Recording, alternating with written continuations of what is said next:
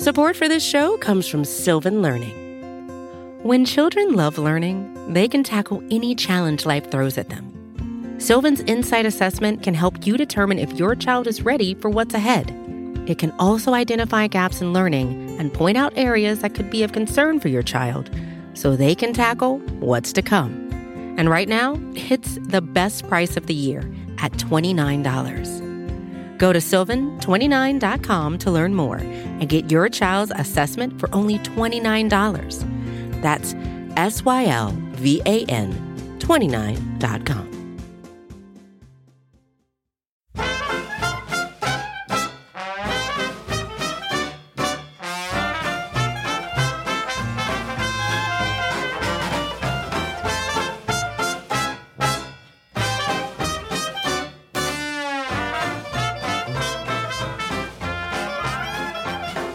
Welcome to Halas to Mack, Chicago Bears History by the Decade. I'm Jeff Berkus, a writer for Windy City Gridiron, and I'm partnering up for this special podcast series with lifelong Bears fan and history teacher Matt Winter. Matt, welcome to the realm of podcasting. Well, thank you, Jeff, and thank you for having me. Super excited. 100 years of Bears history, and hopefully the next 100 years give us plenty of Super Bowl championships. Yeah, hopefully. I don't think we'll be around for all 100 of them, but hopefully a few, and at least let's at least see one. I just want one. Yeah, just one where we're old enough to appreciate it. Little background: Matt and I have actually known each other almost our entire lives, and we've been best friends since first grade. And we actually met over Matt wearing a Bears shirt first day of school, and I pointed at the Bears shirt, gave him a thumbs up, and best friends ever since. So we are. It was that simple. That's all it took, and that's really what it should be as Bears fans. You see the shirt, you see the hat, you give a thumbs up, you're friends. So we came up with this idea to have a little fun and dig into some Bears history. We both really like the history part of studying football and getting into it. And we thought it'd be fun to do a show where we took it by the decade, and we've developed a bunch of different questions, categories we're calling them, to try to have some fun with some of the history, answer some things. That'll be in the second half of the show. First half of the show, we're going to go through and basically give kind of a narrative history of what happened during this decade. Hopefully we'll have some fun along the way there.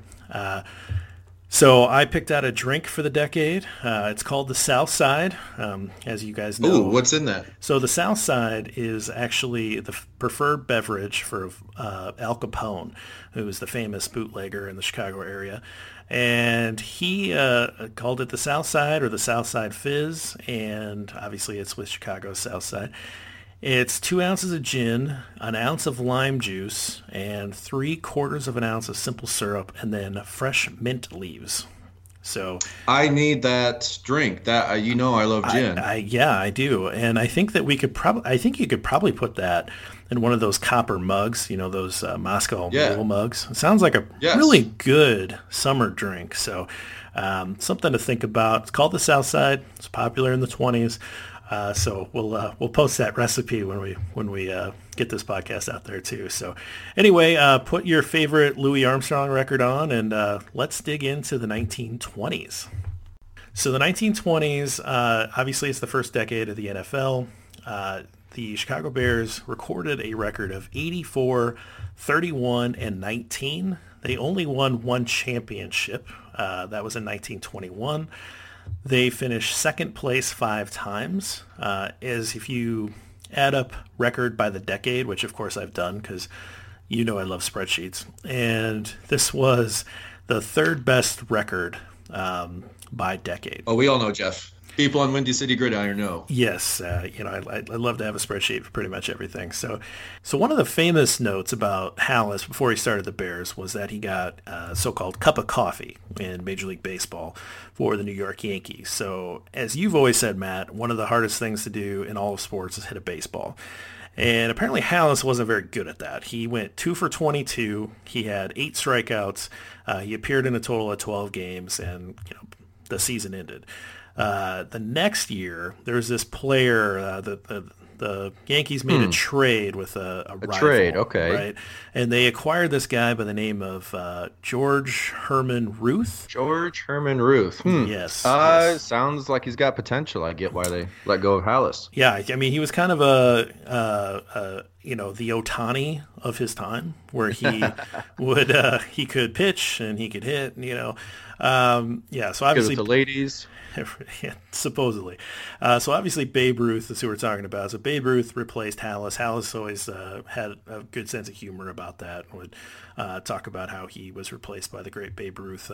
It's not maybe as clean of a replacement as Halas made it out to be, but certainly Babe Ruth did end up playing in a position that Halas played. So that's kind of a fun story. But after Halas... I think that's part of the... I think that's part of the fascinating part about Halas too, is his life would be fascinating enough with just the football and just the Bears stuff. But then you throw in this, he played Major League Baseball, even just for a little bit. And Jeff, do you know, how did he get on the Yankees? All I've read says that he tried out. But is there more to the story than that, or is that it? I don't know. And I think that there was probably a lot of overlap between baseball and some football in those days too, right? It's just... you got to think that the bar is maybe a little lower than it is nowadays, when you have to specialize in seeming like middle school of what sport you're going to play. But I think if you were a good athlete in those days, they were interested in at least seeing if you could play at that level. And Halas was he was a collegiate star. So I think he probably got his chance that way. But no, I don't know that he was drafted. Don't knock him. 2 for 22, Jeff. I don't think there's many good high school players that could step in there and go 2 for 22. 8 strikeouts, 12 games, so he's making contact most of the time. Granted, not getting hits, but he's playing at the highest level, and he's playing for the Yankees. It's a fascinating part of his story. I wish we knew more about it, to be honest. Yeah, well, I guess 2 for 22, you probably don't dwell on it. But from the Halas biographies, it basically makes it sound like, that was enough for him to know that he wasn't going to make it, which seems like a very small sample size. But it might have been that simple back then. He just didn't impress in those opportunities that he had. So anyway, obviously he leaves the Yankees. Baseball's not going to be his thing. There is no professional football. There are clubs, but he's an engineer, so he lands a job. He's in Decatur. He gets hired by Staley Starch Making Company, and a lot of these companies, these factories, whatever, they'll have these club football teams. Mm-hmm. And so Halas gets involved with that, and he founds the Decatur Staleys in 1920 while he's also working for the starch making company, right?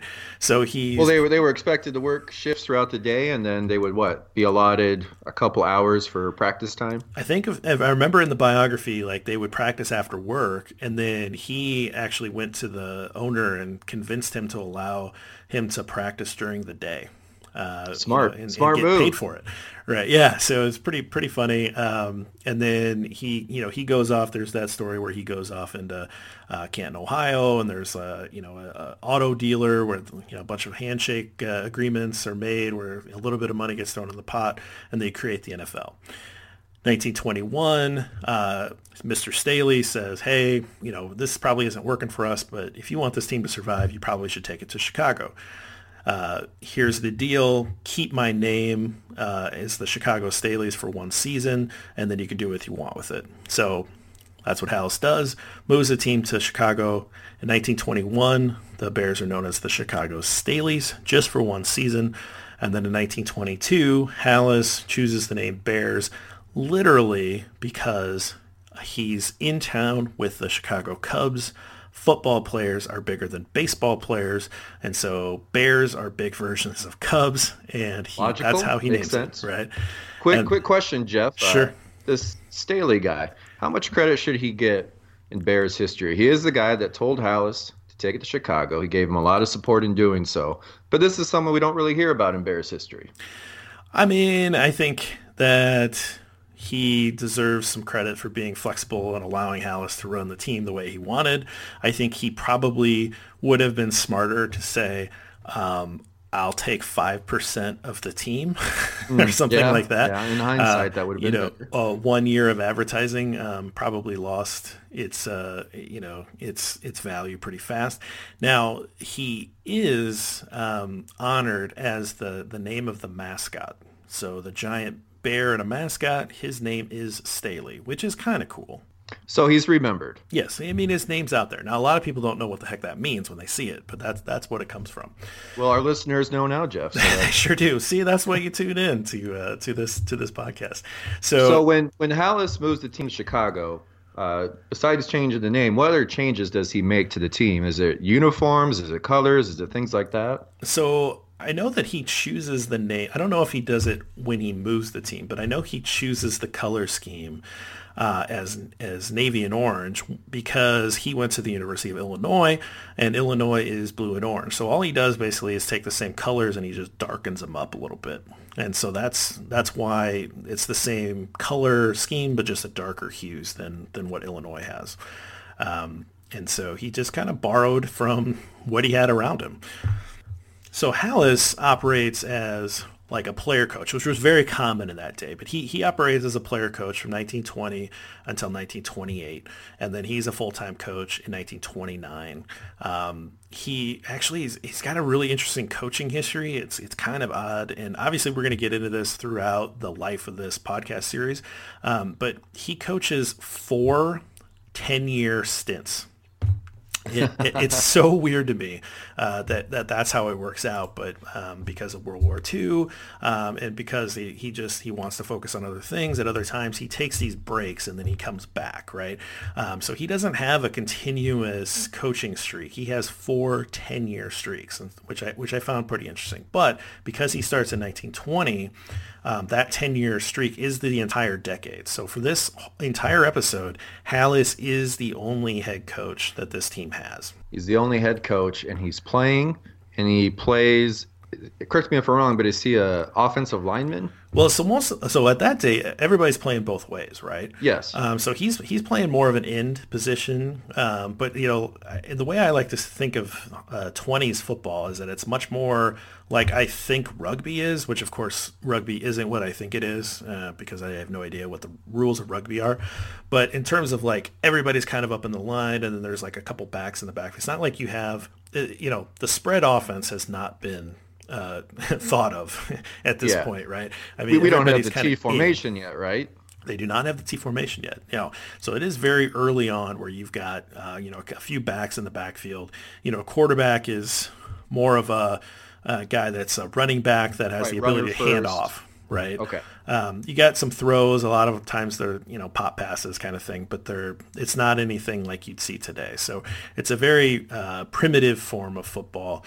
But Halas, he more plays on the line, but he's more of an end of the line kind of guy. So, pretty interesting situation where you'd have a guy who was a player coach. Obviously, like, people might joke about LeBron James being a player coach right now or something like that, but obviously you don't see that in football.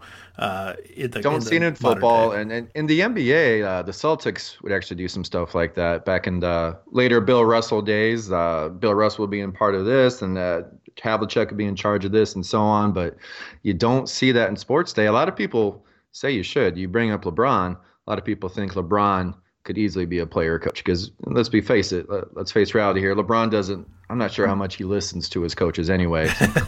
Right. If LeBron wants to run this, LeBron's going to run this, and that's just kind of how it is. So one of the things that I think you're going to bring to this podcast series that I can't, because I paid attention to some extent in history class, but you were a strong student, Jeff. Don't sell short. You're good at the history. But I did not take any college classes or anything like that in history. I went to the sciences, So I'm off by multiple decades when I think about, oh, did this happen? Was the president at this time? And I'm usually like 10 or 20 years off. So I'd be interested if you could just provide us with the U.S. history of this decade. Like, what was happening? What was going on? What were the big things?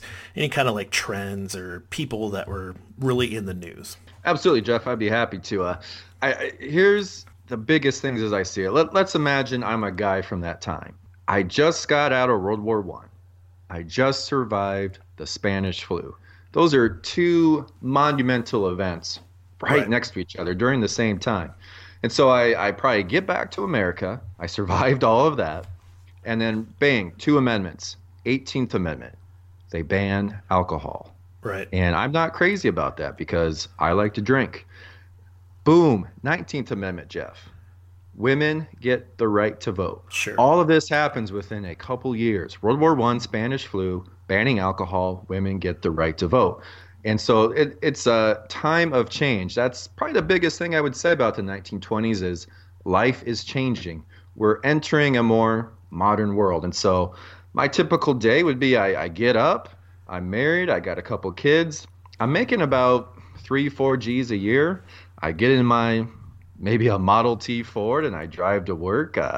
Maybe I'm in advertising because there's all these new products. There's vacuum cleaners. There's washing machines. There's all these new things that people are buying, and people are buying them because everyone's making money. People are buying things on credit, and it's an extreme time of change and probably a fascinating time for the people back then where we get this technology we have now is new, but we recognize it all as it's going on. Back then, you're getting these things that people just weren't familiar with, seeing cars everywhere, listening to things on the radio, going to silent picture movies. And so I hop into my Model T car and I drive to work. I'm into advertising. I'm making my money.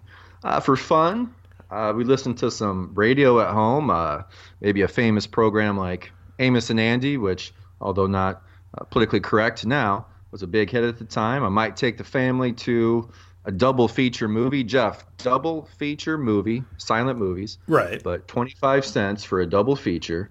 Later in the decade, they add sound, and I'm seeing stars like Charlie Chaplin, the Marx Brothers. And so a very exciting time. People went to the movies. This was a huge event. I don't want to call them arenas, but they would have these movie theaters that could hold 500, 1,000 people, and it would be very common for people to go to a movie a week. And so that's the biggest thing. At home, people are listening to the radio. That's a huge thing. There's music. I think always jazz gets a lot of attention for that decade, and rightfully so. You might be listening to some Louis Armstrong. You might be listening to some Duke Ellington. And just culturally, we're developing in America this first time, this popular culture where people are listening to the same things. People are watching the same movies. People are starting to dress the same. For the men, you ever seen like a movie that's based in the 20s or 30s, and men are wearing those pants that just go right above or right below the knees? Oh, sure. Yeah. Those are called plus fours. I've always thought they look good because back in the day playing baseball, I preferred the baseball pant pulling them up to right below the knee. I just thought that was so comfortable. And I remember seeing these movies and just thinking, God, those pants look really comfortable. I would want to wear those. So men are wearing stuff like that. Of course, suits. Men are still wearing suits. You look at sporting events back in the day, everyone is dressed to the nines. They're wearing suits. They're looking great. Just that was what was expected for people at the time. For the women, of course, you think of the 1920s women, you think of the flapper movement, these simpler dresses that women were wearing. They're cutting their hair shorter. They're getting more independent. Jeff, it freaked a lot of men out at the time. I'm not sure most men were happy with that, but just the change. The change is the biggest thing going on for that time. Presidents are pretty standard. There's some scandals, but for the most part, business is good. Business is booming. The wealth of the nation doubles within that decade. And, of course, we know how the decade ends with the stock market crash right into the Great Depression. But for the most part, the 1920s are a pretty darn good time to be an American. And I think it's fittest. Go ahead. Well, it seems like a time of excess, right? Like it's The Great Gatsby is kind of the standard, description of what that decade was like, where, like you said, you're coming off of a world war, you're coming off of a really terrible health scare in the Spanish flu that took a lot of lives as well, and so you've got these multiple things that people are past, and then things start to pick up with money, but you've had this like this period of time where you had so much sacrifice and so much loss, and so you almost like swing the pendulum so far in the other way where there's a lot of just excess and, like you said, a lot of social change, and it just seems like it's just this huge amount of consumption that was just really kind of crazy. Huge amount of consumption, huge amount of production as well. We produced almost all the world's cars during this time. You got to remember, Europe is devastated by World War I. They don't have the capacity to start manufacturing like we do. We were untouched on our soil for World War I, and so we're just making things, we're sending them, we're making money. People, this is really the start of American consumerism, where we're not only wanting to buy these things, we're wanting to buy the newest thing. That's a big thing with cars is this Model T, it was a reliable, it was a good car, but they start to realize too, we got to start making different models of cars to get people to want to buy the biggest, newest thing, which is something that still goes on today. And so life is good, life is fun. There's all these different changing things that people can get into, and it had to be just a very exciting time to be an American. So I wanted to find one interesting Bears tidbit, and the thing that I came across that I think is the most interesting, and obviously we're going to get in more into Red Grange and more of the players in a bit, but one of the things that I think is worth talking about now is in 1925, Red Grange was like the first superstar college player to sign a professional contract. So George Halas is able to secure a contract with Red Grange, and it's kind of a crazy number, but Grange got a salary and a percentage of the gate, and the reports were that he was able to net $100,000, right? In that time, that's a crazy amount of money, right? So I don't know if it's a real number, because it's such a round number, and he had a promoter that was known to fib a little bit, so maybe it wasn't quite 100,000, but that's the story. And so let's say it's a real number. So I went online and I did an inflation calculator to figure out how much that money is worth in today's market, and it's about a $1.5 million. And if you think about which is nice, right? No, I mean, very nice. Hey, I would love to make that. Never going to happen. You could buy a lot of Model Ts with that. You could buy Model Ts for everybody, So, nowadays an NFL contract for $1.5 million is like veteran minimum kind of money, right? But in a fledgling league that was only a few years old, I mean, that's an astronomical amount of money. And so I went to the actual national pastime during the 20s, which was baseball, and I'm trying to find the highest salaries in baseball, and I came across a website that had them all ranked. Babe Ruth in 1925 made 52. I want to say he's making around the same thing eventually, but you said 52. No, he only made 52,000 in 1925. So he's making twice what Babe Ruth made in that 1 year, which is just crazy, right? And then I went down the list, and it wasn't until Joe DiMaggio in 1949, so after World War II, that a baseball player made $100,000 for a season. So what you're saying is there's no way he made that much. I don't think he did, but let's say that he did. It's an astronomical amount of money, and that's such an interesting flair to what this was. Remember, he's getting a percentage of the gate, which Halas is also getting, and Halas is using his percentage of the gate to pay his players, including Grange. So he had this really interesting setup, and it's just a ton of money. But I just found it interesting that a fledgling league was able to pay a star player something that the big time league at the time, Major League Baseball, didn't see for another 25 years. Is there anything that this compares to? Thinking about this, maybe the only parallel might be Herschel Walker with the USFL, considered the best college player at that time, not going to the NFL, going to the USFL but even then I think that pales in comparison to how big this was. Well, it that was a rival league that was trying to steal away players, whereas this is like a new league, right? The famous college coaches at the time hated the idea of pro football. They ripped it to shreds, and there were a lot of college players that were moonlighting as professional players. Like, so they would play on Saturdays, and then they would play under false names in pro leagues on Sundays so that they could get a little extra money. Imagine that happening today. Obviously you can't, because everybody knows who everybody is, but college players trying to get paid in college makes sense. And in the 20s, they were able to do that. I don't know how you play a game, 2 games in a weekend, but a lot of those players were doing that. But as a profession, it was not thought to be something you did beyond college. It's funny to think that exceptional college athletes were still trying to get paid in different ways 100 years ago. Yeah, that's what I'm still saying. Trying to do it today. Yeah, I think that's it's something that has not been resolved in 100 years. So I think that it's time for us to kind of go through the major key players from this era. So I identified 8. The first guy that I wanted to talk about is a guy named Guy Chamberlain. He went to Nebraska. He fought in World War I. A lot of these guys did that played in the 20s. They were World War I veterans, or maybe they were just outside of that. But he plays end and halfback for the Decatur Staleys in 1920 only, right? So he was very big. So 6'3" may not sound huge in today's world, but 6'3" 100 years ago was. It's a big boy. Yeah. So in his professional career, he goes on and plays in 5 championship teams, and he is named to postseason, first team All-Pro kind of honors 4 times in the 20s. In 1920, he's an All-Pro end. 1921, he returns an interception, 90 yards to seal a victory in what was essentially the championship game. They didn't have championship games in the 20s. They just went off of their record, something that Halas would eventually change in the rules.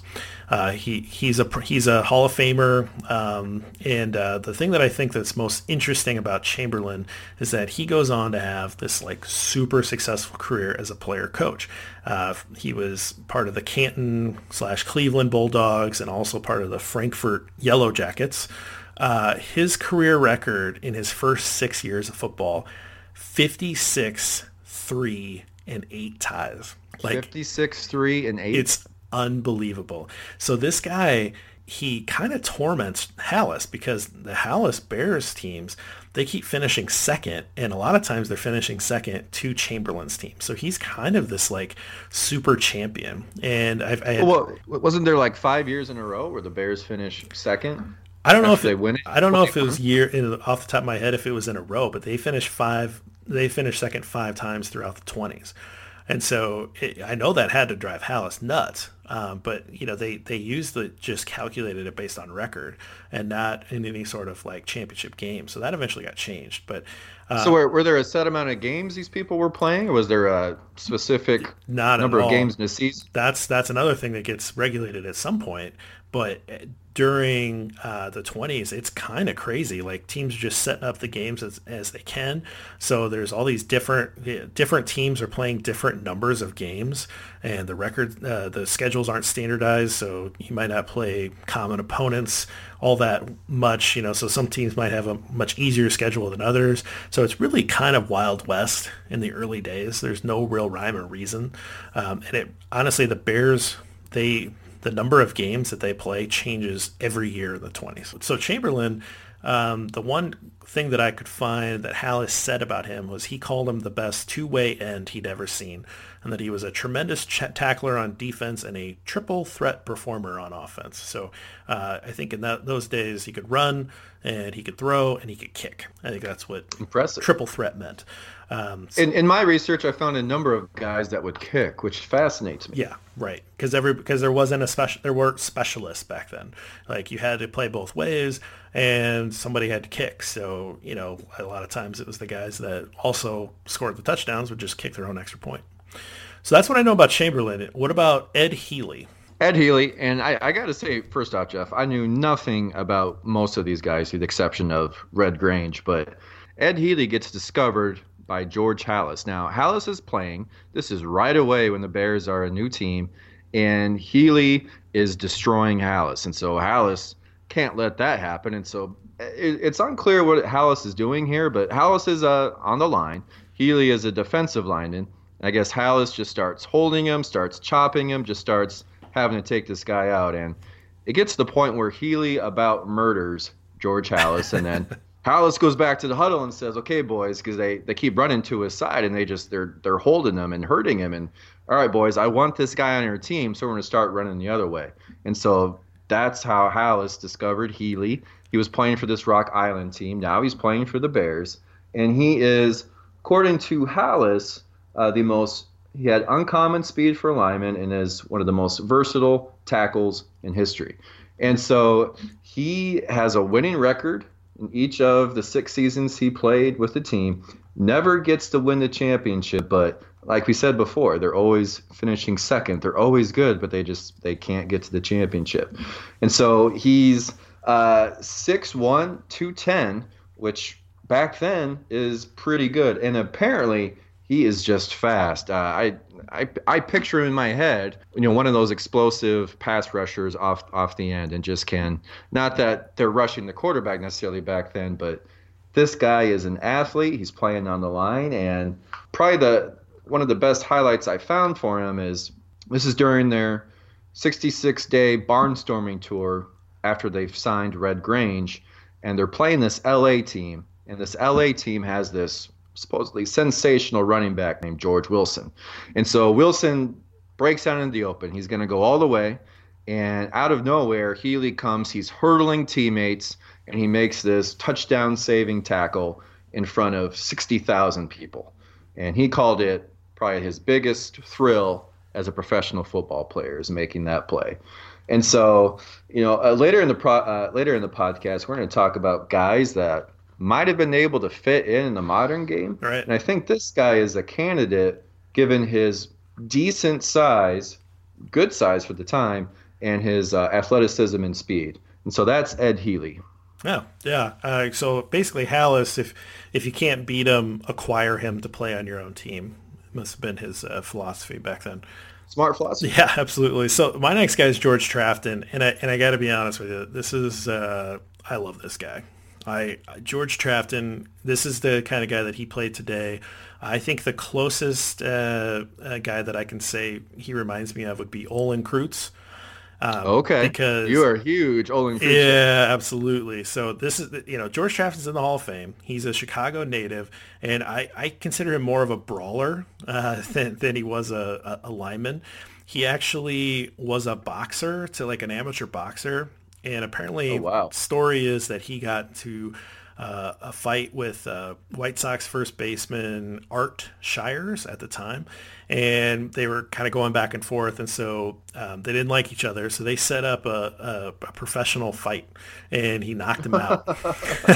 Wow. And then he fought a couple more amateur matches, and then he actually got into the ring with a professional fighter, and he got knocked out. Trafton got knocked out super fast, and he got against the pro, and got his license pulled, so he could never, because he went down too fast, he could never be in another professional fight because he got knocked out so fast. Did they think he took the dive on that? No. I think it was he as an amateur guy, as a brawler, he was fine, but he wasn't a professional fighter. So okay, all right, yeah. So to me, he kind of sounds like the perfect heel. Someone that he's kind of like a bad boy, right? There was a quote that someone that if he's on your team you love him, but if he's on the other team you hate his guts. Yes. So I had found this quote that said he was strongly disliked in every NFL city except for Green Bay, where he was truly hated. That's perfect. Yeah, so that's the kind of type of guy that you just love. But Trafton goes on. He during his tenure with the Bears, and he's on this All-Pro several times. He's the 1920s center of the decade by the Pro Football Hall of Fame. He goes in 1964 as a Hall of Famer, so the Hall of Fame second class. He's obviously an excellent professional lineman, but one of the things that I think is very interesting is he's credited as the first guy to snap the ball with one hand. Also the first guy on defense to move off the line and roam a little bit. And so not just play straight up as a defender. He would kind of roam around. And I kind of think that, this is totally just in my head, but I think for him, he was just doing it on his own. Like he's just a freelancer, and his coaches probably drove him nuts. But he would just kind of like, I'm just going to kind of get up and move around. But as a coach, it's definitely one of those. What? No. Oh yeah, hey, good play, good play. Yeah. Do that again. Don't ever do that again. Glad I drew that up. Right. So Trafton's nickname back in his playing days was the Brute, which I think makes a lot of sense. And you actually mentioned Rock Island with the last guy. During a game against Rock Island, he threw their halfback, Fred Chicken, not a made-up name, that was his name, threw him into the fence and broke his leg. And I guess that's my type of bear. It created such a crazy, ruckus with the crowd that they started throwing bottles and rocks. And so when they had a rematch, at the end of the game, Halas grabbed the share of the gate, which was $3,000, and handed it to Trafton. And then the whole team ran for the train to try to outrun the angry fans. And like out of a movie. Yeah. And so Halas was asked, why would he do that? And Halas says if trouble came and they confronted Halas, he would only be running for the money, and so he might be liable to give it up. But if they came for Trafton, he'd be running for his life. So he thought the money was safer with him. Right. So you've got a couple of brothers that played for the Bears. You want to talk about those guys? Yeah. I'm so happy I got these two because I had never heard of either. The idea of siblings playing professionally has always been interesting to me, especially two guys playing on the same team, especially two guys that are really important to the franchise and really good. Dutch is the older one. He plays with Halas at Illinois.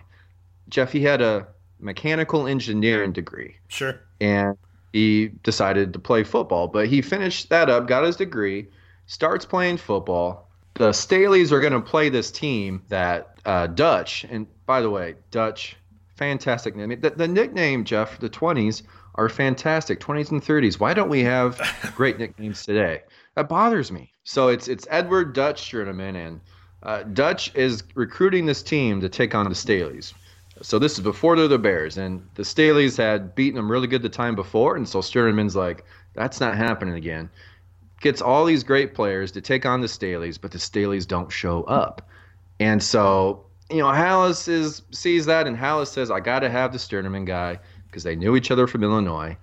He gets him on the team. He's on the first Bears team, and he's running back most of the time, and he scores decent amount of TDs in his career. He scored 11 TDs in 1920, and what I had no idea about is from basically when they become the Bears from here on out, him and Halas are kind of the co-owners of the team. They run the team together. And I had never heard about that. And throughout most of the 20s, it's him and Halas that are running the show and being very successful at it during that time. I know it's not the 20s, but in the 30s, from what I read, they both had a chance to take control of the Bears because they come to the conclusion that they can't co-own the team anymore. It's just going to have to be one of them to make this work because they did not really like each other. And a lot of that relates to their brother, or Dutch's brother, who I'll get to soon. But according to the story, they both put in bids, and Halas's bid was just more. He gets control of the team, and you never really hear about this Sturdivant guy again in terms of Bear lore. Had you ever heard of this guy before you started doing this? Well, I mean, it's not fair because I did all this work for the Championship Belt Series. But before the Championship Belt, had you heard of this guy? The first time I came across it was when I read the Halas biography, and so that's probably the first time I came across him. But he's a name that's there, but he's probably not as talked about as much as probably needs to be. Yeah. Well, from what I've read, he is as much of a coach of the team as Halas is. He's a good player. He gets his younger brother to come play, and that leads me into Joey, his younger brother Joey now. Dutch is only 5'8", 180. His brother Joey is 5'6", maybe 150 pounds, probably 140-pound range. Joey is the quarterback on some of those early 20 Bears teams. He's a two-time All-Pro. In reading this, it made me think of, and granted this is quite a stretch, but like a Kyler Murray type. Okay. Because he's fast, he's tough. I read one article that talked about like their favorite play to run would be basically it sounds like a bootleg. He would just run out, and if he could throw it to someone, he would. If not, he would just take off and run. By a lot of accounts of that era, just one of the toughest guys around. And he's 5'6", 150. That's minuscule for today. Even back then, that's tiny. He runs into some trouble with Halas because he leaves a couple times. There's, as you've alluded to, there's competing leagues. There's different leagues. Twice he would leave, go play for another one, but then he would come back. And so I think that's part of the reason why him and his brother just had this complicated relationship with Halas. And I don't know if that's a reason that we don't hear about him much, but this guy was a 2-time All-Pro and by all accounts, just a heck of a player in the 20s. Well, the winners write the history books. So absolutely, I suppose that might be part of it. The other back that I wanted to talk about from the early part of the 20s was Pete Stinchcomb. And he came in, he's an Ohio State guy, and he didn't play for very long, but he did win or earned first team All-Pro honors in 2 seasons with Chicago. And he came along as kind of this package deal, which is kind of a weird story, but this guy named Chick Harley, who was this outstanding player in Ohio State, brought some guys with him, right? So Halas gave Chick Harley an ownership stake for bringing these players along, right? So it's like this package deal that Chick Harley was able to bring with him.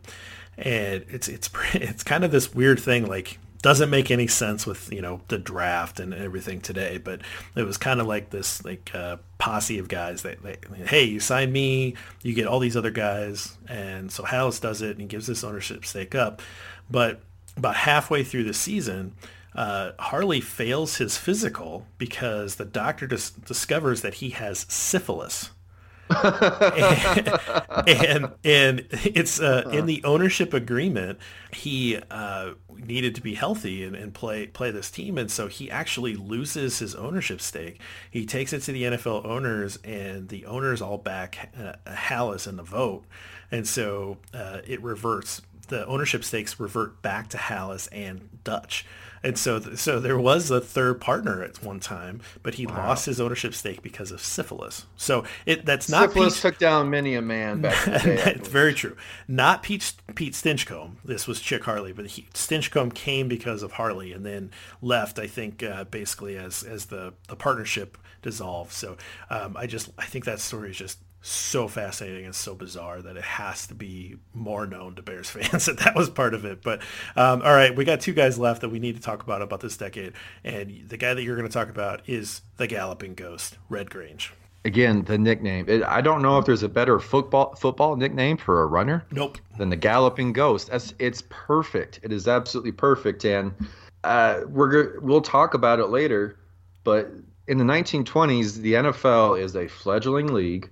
They needed Red Grange. Red Grange was as big of a college football star as maybe there has ever been. He is the ultimate get for the NFL. When Halas signs him to the NFL, it instantly gives the NFL credibility. They are instantly able to start filling seats because people want to see this guy.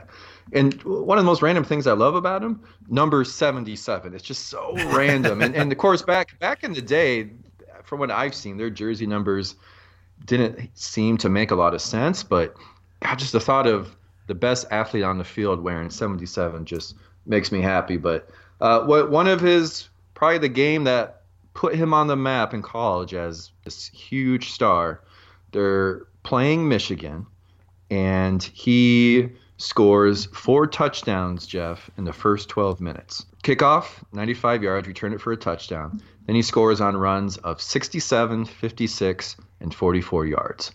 He scores 6 touchdowns in the game total, but this helps Illinois and Michigan's 20-game unbeaten streak at the time. And from that day on, he's a huge star. And he gets signed. Halas signs him, and we already talked about the money. But from this point going forward, since we don't have a lot of stats or anything from some of these games, is Red Grange gets hurt pretty early into his professional career. Apparently devastating knee injury, and he's never the same after. And so this guy who is legendary without truly doing that much for the Bears or in professional football in general, it's really sad to think about what he could have been. But he gets this knee injury. He keeps playing for a while. He leaves the Bears for a bit, but then he comes back, and I think he plays on the defensive side mostly.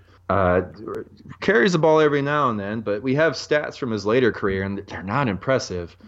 But I think he's this almost Bo Jackson type of guy where he's just larger than life, and he's one of the biggest reasons I think he has to be that professional football takes off and gets some attention during his time. Because like you said, the college coaches look down on it. People weren't sure about professional football. They loved college football so much, it was uncertain whether this NFL was going to work or any of the other competing leagues at the time were going to work. And so just a sad story that he had that injury. But, man, I think your average football fan, Bear fan or not, has probably heard of Red Grange, and they've probably heard of his nickname. It's kind of crazy. A couple things there to kind of follow up. The injury actually happened against the Bears, and George Trafton is the guy that hit him that tore up his knee. And so, is that right? Absolutely. And so that's pretty crazy. And then I think at the time, there's a great sports writer of the time. His name was Grantland Rice. And for those of you that are like Matt and I, you probably enjoyed the website Grantland that got dissolved, and it's now The Ringer. That's miss it every day. Ringer's good, but yeah, Grantland was right. That's named amazing. After Grantland Rice, one of the great sports writers of our nation's history, and he, I believe, is credited with giving the nickname the Galloping Ghost, and he wrote these amazing accounts of Grange playing. And so really it was the sports writers that built this mystique of Grange and how amazing he was. And it captivated people so much that's why they flocked to see this guy, is because they were reading these amazing the sports writing. So it's actually also kind of a testament to the golden age of sports writing, that makes a lot of sense too, because from what I can tell, even on that barnstorming tour, like I think I read in his first game, he barely did anything. And so maybe this is a guy that was more myth than the actual legend, but maybe we'll never know with the knee injury. Well, they were trying to save him. That's a fascinating point. They were trying to say, they didn't play much. He wouldn't play the whole game because they wanted to make sure he stayed healthy and he stayed fresh. So I know they didn't play him the whole game. I think they played him half the game, like first quarter, third quarter, or something like that. But yeah, it is pretty fascinating that you have this. You don't have Twitter. You don't have. You don't even have TV, right? You just have this. This guy that you're reading newspaper accounts of, and he sounds like the greatest athlete of all time. I got to go see this guy. Oh, he's coming to town. And who was a legitimate college star. I mean, the numbers he put up in college are staggering. Absolutely. No, he was a star. I mean, I believe that he was great. But yeah, and the Bears picked him as the bobblehead for the 1920s. So, the Bears see him as the epitome of that decade. So, definitely just a fascinating guy, and like you say, Galloping Ghost is great. My last guy that I wanted to make sure that Bears fans know about and we talk about is Patty Driscoll. And in my opinion, this guy is just someone that Bears fans need to know more about. He has a kind of an intertwined, interesting history with George Halas. He played with Halas in college and actually was the guy that threw him the touchdown pass in the 1919 Rose Bowl. Halas was the MVP of that game. I think it was honestly Halas's pinnacle as an athlete. It's like this is the best game he ever had, was this 1919 Rose Bowl. But well, hey, that's a heck of a time to do it. No kidding. Yeah, no, absolutely. Yeah. And so Driscoll actually, he plays in the NFL, but he's playing with the Cardinals, the Crosstown Cardinals. And so there was two teams in Chicago. Yes, they were first in Racine, and then they moved to Chicago. So, the Cardinals are actually the team that played in Soldier Field for a long time. The Bears, as really? we know, played in Wrigley for a long time, but the Cardinals were actually playing in Soldier Field. So I assume this is the same franchise that eventually moves to St. Louis and then eventually to Arizona. Correct. So Driscoll, he gets traded after the 1925 season. The Cardinals actually win the 1925 championship. He gets traded to the Bears because he has a contract demand that no one else in the NFL can reach. And after Grange leaves, he does his own thing in 1926. Halas has this money left over from the barnstorming tour. He's able to sign Driscoll. He's the only guy in the league that can afford it. And so as opposed to losing Driscoll to a rival league, he just goes cross town and plays for the Bears starting in 1926. He's already an established star. He's a stud. In 1926, he comes in and he just picks up where he left off with the Cardinals. He's an absolute stud. He leads the league in scoring in 1926. He's a first-team All-Pro in 26 and 27. He's just great. And to me, he's the player in the back part of the 20s for the Chicago Bears. Pretty interesting stuff. So those are the 8 Bears players that we think are most important to kind of understand this decade and a little bit of history. We're going to take a quick break, and on the other side of this, we're going to have some fun, and we're going to get into some categories. So stick with us, and we'll be right back. All right, Matt, let's talk about categories. So we both kind of pitched in some ideas on categories. And one important thing to note here is that Matt and I did not talk about what our answers were before we started recording, because we thought it'd be a little bit more fun if there was some mystery, So we might agree on some things and we might disagree. So we'll see where that goes. But I know, given it's the 1920s, there's not a lot of info. I think we will agree on a lot of stuff. Well, and there's only so many guys. The rosters are smaller. There's only so many moves that we can kind of talk about. But as we move forward in this series with the categories, it may be more interesting. But Matt, I know you like random statistics as much as I do. So the first category that I have is, what is your favorite or what is the best random statistic of the decade that you came across? It goes back to the Sternerman brothers, and there was about 3 years in a row where the Sternerman brothers account for anywhere from 50 to 75% of the Bears' points. Okay. And so that just fascinates me that you have 2 brothers and they're scoring almost all your points, and this happened in the early 1920s. And so I did think that's something you won't probably ever see again. No, absolutely not. We kind of talked about it earlier, and now that I actually see the numbers in front of me, but for me, this is more of a stat, but it's definitely numbers. The number of teams in the NFL and the number of games that the Bears played never stayed the same during the decade. So at how many teams did it get up to, or how low did it get? What was the range? So in 1920, there were 14, and then it bounced all the way up to 22, and then a lot of those teams folded or consolidated, and it went all the way down to 12 by the end of the decade. So 1929, there were only 12 remaining. The Bears played 13 games in 1920. It went as low as 11 games in 1924, and there were 17 games played in 1925 with those Red Grange barnstorming tour. And then by the end of the decade, it was 15. But it never stayed the same. It just changed every year. The Players Union today would have a fit. Yes. All right, this one would be interesting. Who do you think the best player of the decade was?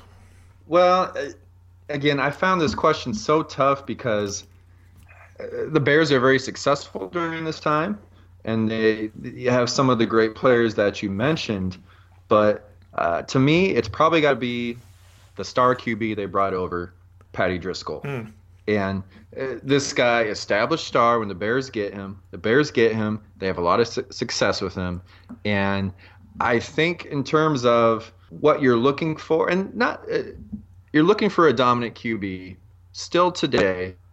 Back then, I imagine, too, it's still one of the most important positions. And the fact that Halas was able to get this guy was a huge moment. And I think he's the best player of the decade. So it's interesting because I thought that I was going to have to convince you that it was Patty Driscoll, because that was my choice. Who did you think I would pick? I think Grange, just because of the allure around him and the lore. Because I think that's the I think that's the answer that most Bears fans would have right away. But I think when you start digging in, I think that it's more about Driscoll, and maybe you could make an argument for Trafton, because he plays almost the entire decade for the Bears, and he's a Hall of Fame center. But just Driscoll was kind of at a different level. I thought about going. You're right. I would have picked Red Grange before I started doing my research, and then once you do the research, you're kind of disappointed in Grange. But yeah. I was close to picking one of the Sterneman boys. Okay. I was close to picking Dutch just because he was a good player, not a great player, but super important to the franchise, a better player than Halas. And I was also close to picking his brother. His brother was a 2-time All-Pro early in the decade. And even though Halas, I got the feeling Halas kind of couldn't stand him, right, brought him back a couple times. So you don't bring back a guy that you can't stand a couple times unless he's really, really good. So I'd have been fine with any of those guys. All right, well, what about this question? Who's your favorite player? Now, obviously, we weren't alive during this decade, and so you didn't get to watch him of course. play. But, like, who was your favorite player that you learned about? And maybe you can answer it this way. Like, if you, knowing who you are and how you approach Chicago Bears football, who do you think you would say your favorite player is if you were back in that day? Well, I have two answers. One is more legitimate than the other. My legitimate answer is this Joey Sterneman guy, 5'6", 140. They say he could crack walnuts with his hands. He was just this so tough. I found him fascinating. That would probably be my favorite player. I love the underdogs. I love the guys that are supposedly, your Tom Waddle types, either too short, too slow, or too something. It would probably be him. I have a fun answer, and this is a quarterback from the early 20s. I imagine they had multiple quarterbacks that played at the same time. I'm not sure how it worked at the time, but Jeff, my second choice for favorite player of the decade is a man named Milton Romney, a.k.a. Mitt Romney. Yeah, his great uncle. Yes. The current Mitt Romney's namesake played for the Bears in the early 1920s. When I saw that, I was dumbfounded. I saw he was born in Utah, so I had to assume he was related to the U.S. Senator and former presidential candidate Mitt Romney. And the research I did, he's, like you said, his namesake. And so that's too fun not to share. No, it is, and he actually, he's in the record books, man. Like he scored some touchdowns. Yeah, he's definitely he made his mark. So that's a pretty fun story. All right, for me, it's George Trafton. This is kind of a no-brainer. Yeah, of course, as it should be. This is the kind of this is one of those guys where if he was being drafted today, the analysts would be like, he really plays with a nasty streak. All right, so this category is like the best moment or the best play or like the best thing that happened. Kind of open-ended, but like what from your research was kind of the thing that stuck out as like this was like the coolest thing that happened on the field? I mentioned it, I spoiled it before, but in front of 60,000 fans, Ed Healy's catch him from behind, touchdown saving tackle. The D end, the big D end, catching the star running back, getting him at the end. That's my favorite thing I came into. Yeah, that's cool. That's a good one. For me, I actually have founder George Halas. He had a fumble that he picked up and he returned for a touchdown. It was 98 yards. 98 yards. Wow. Absolutely, right? So okay, great, right? It's like the 1920s. He sets a record, of course, because, it's the 1920s. You don't have to, whatever. That record stands until 1972. When Jack Tatum of the Raiders breaks it with like a 104-yard return. Wow. So he's way down the list now, but he has this record that lasts. Had it for over 50 years. Yeah, he had it for a whole long time. So I think that's just really cool that, Halas has this record that, because he was a good player. He wasn't a great player, but he has this professional record that stands for a super long time, which I just find to be just fantastic. So, all right. So all right, let's put on our GM thinking caps here and talk about the best and worst roster moves. So this can be, obviously they don't have a draft yet, but like it could be a draft pick when we get to that point in the series. It can be a signing, it can be a trade, whatever. What do you think the best roster move was? From Rock Island Football Club, they got dominant D end Ed Healy for $100, Jeff. $100. That's not even an undrafted free agent. I don't know what to compare that to in modern times. It's $100 back then. It's not even that much money back then for a guy that is going to be a dominant football player. Steal for Halas. All right, for me, that's actually a really good answer given the compensation. And for me, I put Grange in 25. And basically, it's because it really just launches the NFL into being legitimate, and I just think that's really important. It was kind of this ballsy deal that he comes up with. Yeah, Halas is known to be this super cheap guy, right? Like that's his reputation, is that he doesn't pay his players and he's super cheap. And here he is going out and like making the biggest splash move ever, right? Like this thing is like gigantic move to get this absolute star to come play in this league, and really puts the NFL on a path to be the NFL and to be the league that rises above the rest. And so for me, I just thought you can't avoid it. You have to say Grange, but totally. I think your compensation is an excellent way to approach that because they don't pay much to get Healy, and that's great. Great call for Grange. Can't argue it. And you're exactly right. Halas was not one to throw money around. I think Mike Ditka has the quote. He threw around quarters like they were manhole covers or something like that. He's a cheap guy. Right. Getting Grange, huge moment. Jeff, what would you call the worst roster move of the decade? So for me, I think it's, and I don't know exactly how this happened. It's not like there's great records of why Chamberlain left after the 1920 season. But because Chamberlain just absolutely dominates and terrorizes George Halas, I have to just say that like letting him leave is the worst roster move that Halas made. I have to agree 100%. It seems very un-Halas like that it didn't work out. You look at all these moves Halas is making in the 20s, like everything pretty much works out. He's either the guys that leave, they eventually come back and he gets value out of them, but this is kind of the one time where it's the wrong decision. Yeah. And again, it's tough to to sift through roster moves. You don't really know much, but this is the one that kind of stuck out to me as being like, this guy didn't play for the Bears for nearly long enough, and he just kills the Bears. So that's a tough one. All right, what about favorite what if? And this is one of those like alternate history questions, which I know that you like. You're a big fan of these. What if this happened? So did you come up with anything of like, what if this happened? Wouldn't this be cool for the Bears? I wanted to say Red Grange, but once I started researching how the team did in the 20s, my what if is, what if there was a playoff system in place? How many championships would the Bears have won during the 1920s? And also, if the Bears are winning these championships, how does that make the league evolve differently? Because Halas had so much control over the league. They're not winning championships. Did that impact decisions he made for the league going forward? Versus, let's say they win 4 or 5 championships, which they very well could have during that decade.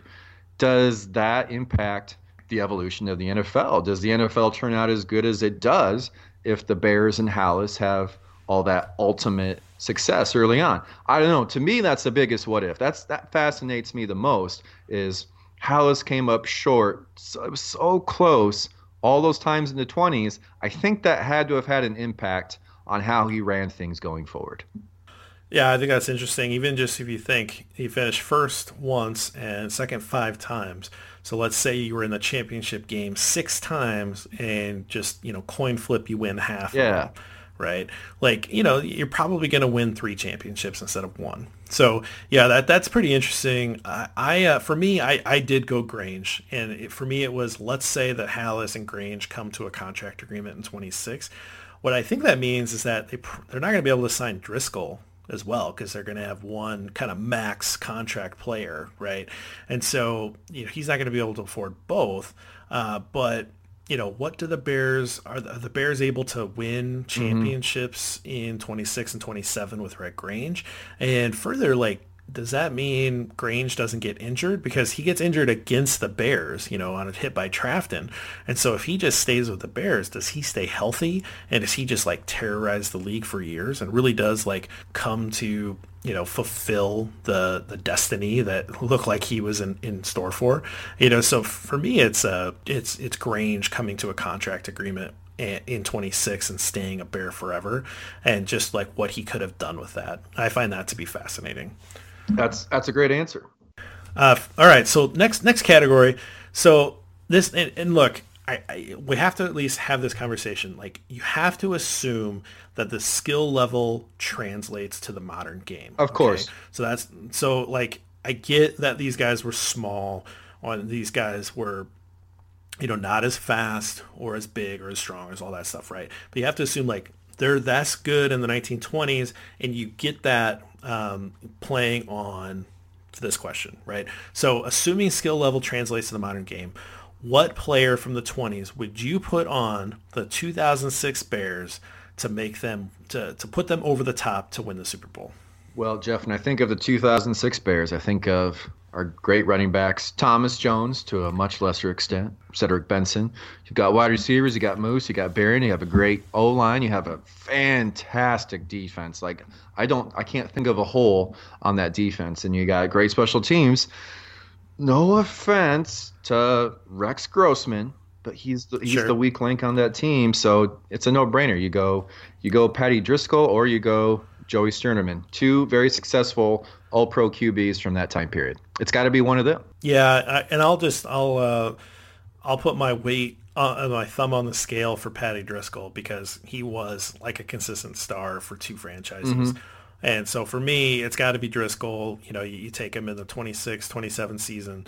That's the guy that puts the Bears over in 2006. I defended Rex for a long time. You did. But he is the weak link, and it'll be interesting to see in other decades, because we don't always have the obvious quarterback to replace Grossman. So maybe we burn the quarterback here maybe one other time. There's at least one other time. Answer quarterback. Yes. Yeah, definitely one other time. But other than that, it may, we have to maybe go elsewhere. So, all right. Well, what about this roster? What about the 2020 roster that's coming up in this fall? What player from the 20s would you most want on the Bears 2020 roster? And I'm gonna say you can't pick Driscoll. Can't pick Driscoll. I wasn't planning on it. I'm going either Joey Sternerman or Ed Healy. I think Joey Sternerman is kind of maybe a cross between your Tariq Cohen and Taysom Hill for the New Orleans Saints. He's a okay. Swiss Army knife. He's athletic. Yeah, he's small, but he's tough as nails, and you can put him in the slot. You can put him in the backfield. You could run wildcat stuff with him. You could probably play defense. I bet he returns punts. I bet he returns kicks. I bet he's a gunner on special teams, and he's looking to knock someone down every play. So I forget Healy. For this one, I'm going Sternerman. He's versatile. He fits in the modern game. I love your passion. All right. Okay, so here's what I'm doing. All right.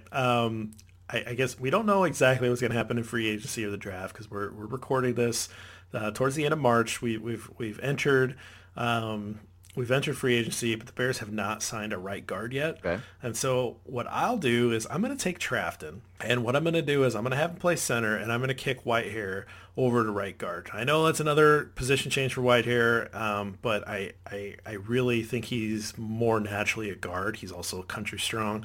I think he would play right guard quite well. And so I get my nasty streak center in there, and I'm able to complete that offensive line with really solid up and down. I don't really think there's a weak link there. It's probably Massey, but Massey's fine. So I really solidify my offensive line by being able to pull up Trafton there. And you love some Trafton. I do. I think he's great. I think he's probably going to get suspended at some point. So we still want to add some depth. Yeah. But that's my guy. So. All right, just two categories left. This one I think is pretty fun, but we're going to go the opposite way.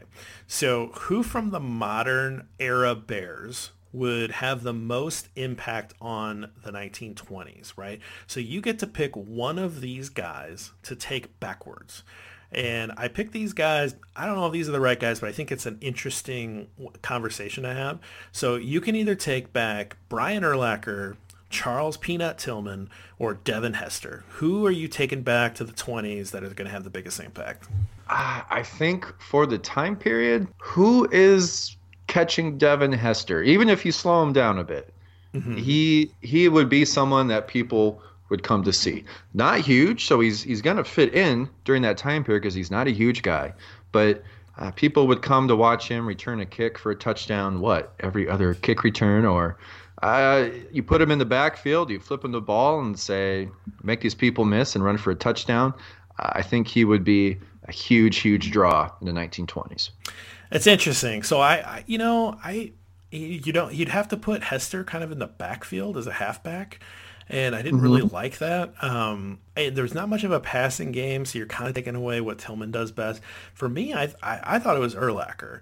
And the reason why I take him is that I actually think he would play both ways just fine. He's super fast, and remember that one special teams against touchdown? The Redskins. Yeah, yep. that's that touchdown catch that he had, and so I think he could play offense just fine.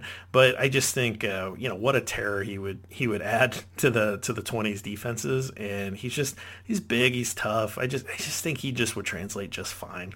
All three of them obviously you could see it, but for me, I'm taking Urlacher back into that decade. I didn't want to pick Urlacher because I did not want the people he murdered on my conscience from the 1920s. He's too big, he's too fast, Jeff. He would murder people. He would wreck things. It would be amazing.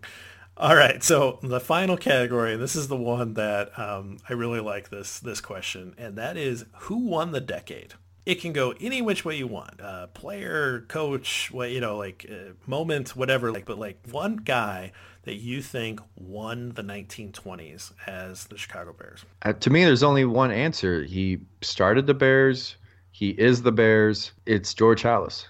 George Halas won the decade. And there's some great players that we've gone over during this past hour, but it's got to be George Halas. George Halas is the Chicago Bears, and this is when the Chicago Bears were starting. He keeps the league going. He's hugely instrumental in the league even being around and being successful. It's George Halas. Yep, no question. I mean, Again, this is going to be a really fascinating one as we move through the decades. We're going to have some very interesting questions, some debates down the line. But it has to be George Halas here because he sets the NFL on a path for success. He shows really smart business acumen as he's still playing. And it's just kind of remarkable to think about a guy in his 20s still playing, this professional football game, but making these wise personnel moves, these wise business decisions to put the NFL on a path to success and be a pretty good player and a really good coach while he's at it. And so it's a fascinating history. Obviously you guys should go out and read any sort of George Halas biography that you can, but the one that I read, and I think you read it too, Matt, was called Papa Bear. Absolutely stellar stories inside of that, but absolutely we're in agreement. Halas won the 1920s. So that's it. So this is our first episode. So we are done with the 1920s. We're going to come back. Next episode will be the 30s, obviously, and we're just going to keep working through. Let's keep the conversation going on Twitter. You can find me at GridironBorn. We'd love to hear your questions, and we will try to answer those in a bonus episode once we get through all 10 decades. And until then, enjoy this New Orleans band playing a song called Fly Away Flapper.